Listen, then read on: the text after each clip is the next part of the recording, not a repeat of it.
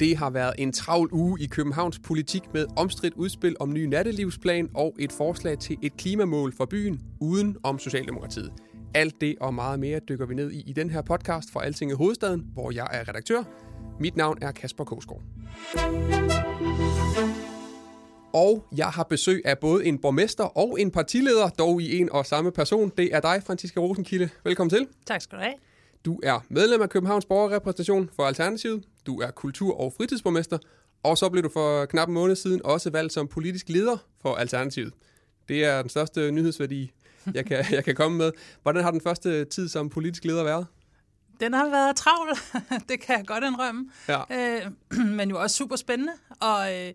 Og det er jo en helt særlig mulighed at stå i spidsen for det parti, som jeg har været med i siden starten næsten. Så det er en kæmpe mulighed, men jeg vil heller ikke lægge skjult på, at det er fuld skema. Ja, og så lige et mere end fuldtidsjob ved siden af som borgmester. Den her podcast skal primært handle om den konkrete politik på Københavns Rådhus, men når du lige er her, så vil jeg også lige spørge lidt til de her roller, du har, både landspolitisk og lokalpolitisk nu. Du kommer til at genopstille til kommunalvalget til november, som der skal jo være. Hvad forventer du af det valg? Jamen, der forventer jeg selvfølgelig, at Alternativet får mulighed for at vise københavnerne, hvad det er for en politik, vi står for i København. Vi har den første periode her nogensinde jo faktisk fået gennemført rigtig mange ting og været med til at gøre København til en grønnere og mere bæredygtig by. Og det skal vi selvfølgelig have fortalt københavnerne, og så være helt klar på, hvorfor det er så vigtigt, at Alternativet sidder på Københavns Rådhus. Ja, og så skal du sidde på Københavns Rådhus og være partileder også landspolitisk. Så kommer der også på et tidspunkt et folketingsvalg, og de fleste vil jo søge derind. Er det noget, du har planer om?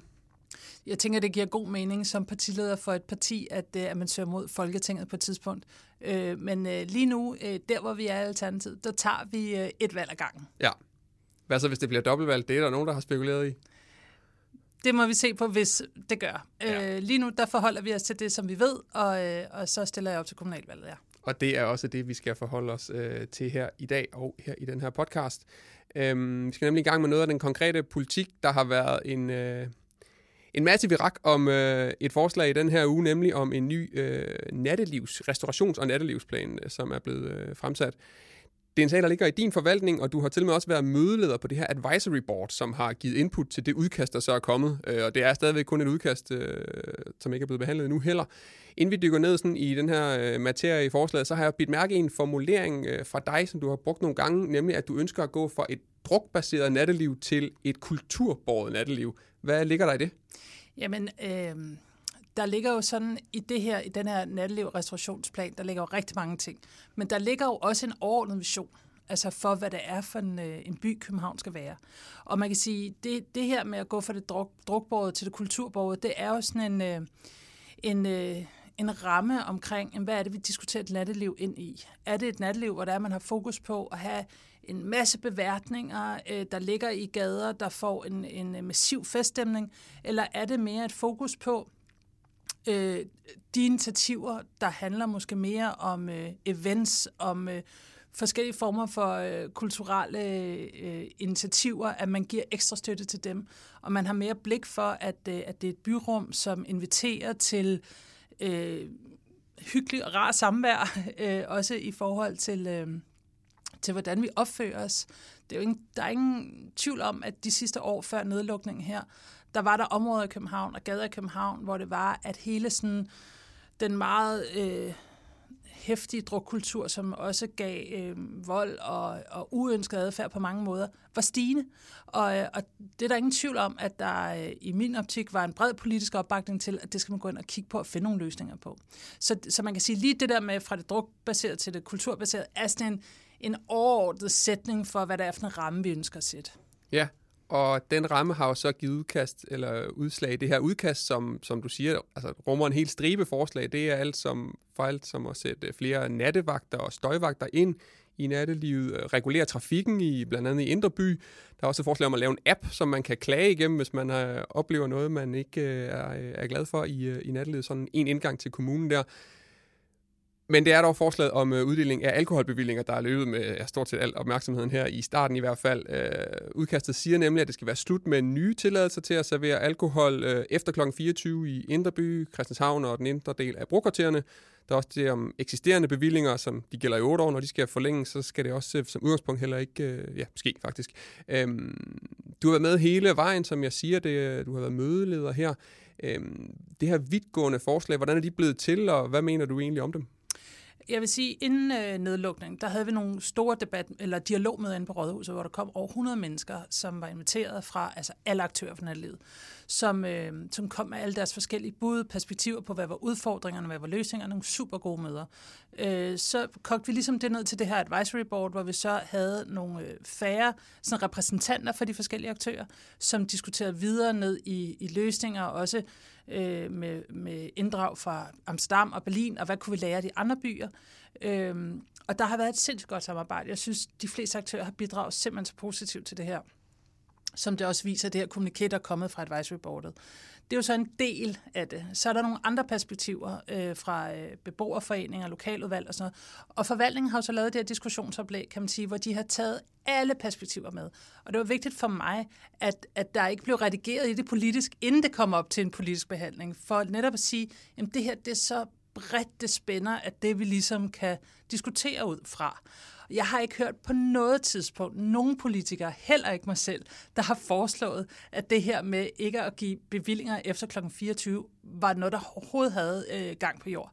Og det er jo derfor, jeg synes, det er ærgerligt, at det er så det, der pludselig får fokus, fordi der er mange gode initiativer i det her diskussionsoplæg. Der er også nogle, jeg er sikker på, der aldrig bliver politisk opbakning til. Og det, der ligesom er intention her, det er jo netop, at vi skal diskutere det politisk.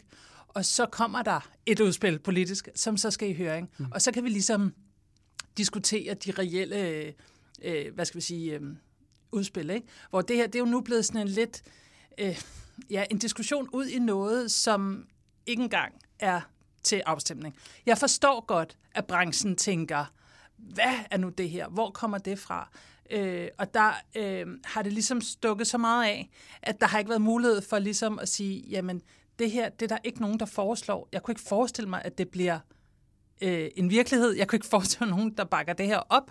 Der er ikke nogen, der ønsker at lukke Københavns natteliv. Men hvis ingen ønsker det, hvorfor er det så kommet med? Fordi der har været et ønske om at få alle perspektiver med. Der har været et ønske om at få alle greb med at sige, okay, men hvad har vi af muligheder? Og så er det her så også kommet med. Det er der ikke nogen, der specifikt har bedt om, men det er bare også åbenbart en af de muligheder, der er. Så der er ikke nogen, der har bedt konkret om det her, men der har været et ønske om, at vi fik præsenteret alle vores muligheder politisk. Hvad er det for nogle greb, vi har i værktøjskassen? Hvad er det, vi kan skrue på? Og der er det her så kommet med, men det er jo ikke nogen, der har ønsket det. Der er ikke nogen, der specifikt har bedt om det her. Og det bliver så formentlig heller ikke sådan? Nej, jeg har ikke hørt den eneste, der bakker op om det, så det tror jeg ikke, nej. Vi står her fredag formiddag. I går eftermiddags torsdags var det egentlig på en dagsorden i Kultur- og Fritidsudvalget, hvor du jo også sidder for bordenden. I nåede så ikke at behandle punktet der, så der... Ja, og det er jo også fordi, for lige at sige, at det her diskussionsoplæg, der kommer fra forvaltningen, det har jo rigtig, rigtig mange forskellige initiativer. Og det er en kompleks, stor sag, som jo kræver lang tid at diskutere politisk. Og det er også derfor, det er jo ikke noget, jeg kan gå ind og diskutere i tråde på Facebook og alt muligt andet, fordi det er meget komplekst, og der er mange perspektiver, og det kræver god tid at diskutere det her. Så vi nåede det desværre ikke færdigt, så derfor så er det skudt til næste gang. Men det gør det bestemt ikke mindre vigtigt. Men hvad er så processen derfra?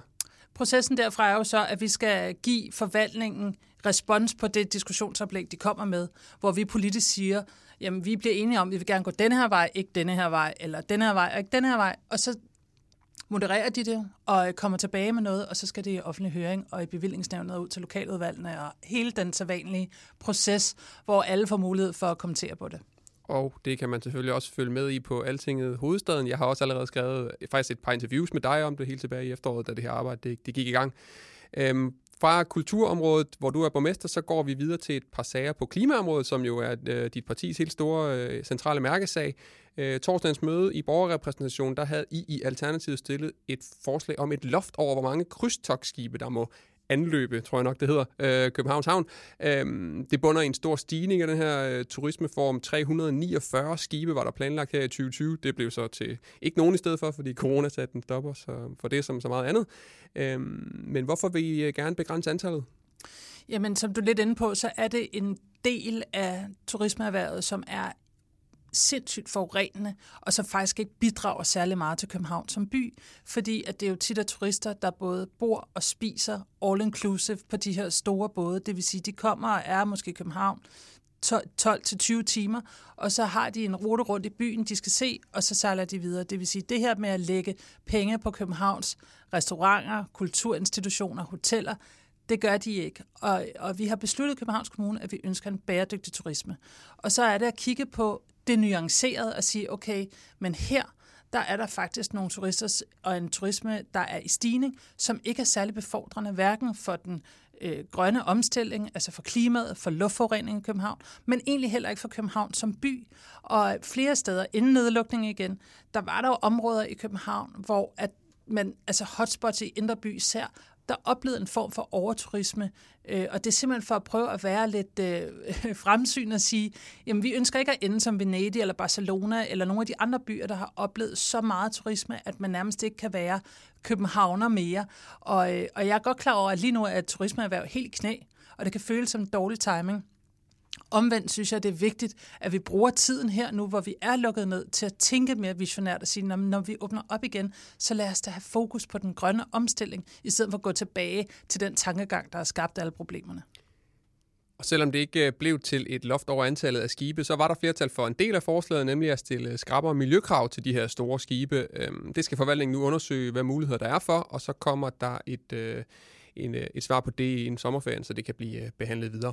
Så skal vi også lige nå at vende et andet klimaforslag på den helt store klinge, som I var med til at stille sammen med en række andre partier, dog ikke Socialdemokratiet, om at lave en ny klimaplan, en klimamål frem mod 2035. Det nuværende mål for 2025 siger, at København til den tid skal være CO2-neutral. Nu er tiden så kommet til at kigge på borgernes forbrug blandt andet også. Aftrykket herfra skal halveres, altså det tøj, vi køber og alle de ting, som ikke tæller med i regnskabet af, fordi selve udledningerne ikke sker i Danmark. Men det her med borgernes forbrug, hvordan skal kommunen egentlig få indflydelse på det? Jamen, det er en sindssygt ambitiøs klimaplan i al ydmyghed. Og jeg er så stolt over, at vi har været med til at samle flertal bag det her, fordi vi har en accelererende klima- og naturkrise, der buldrer afsted derude.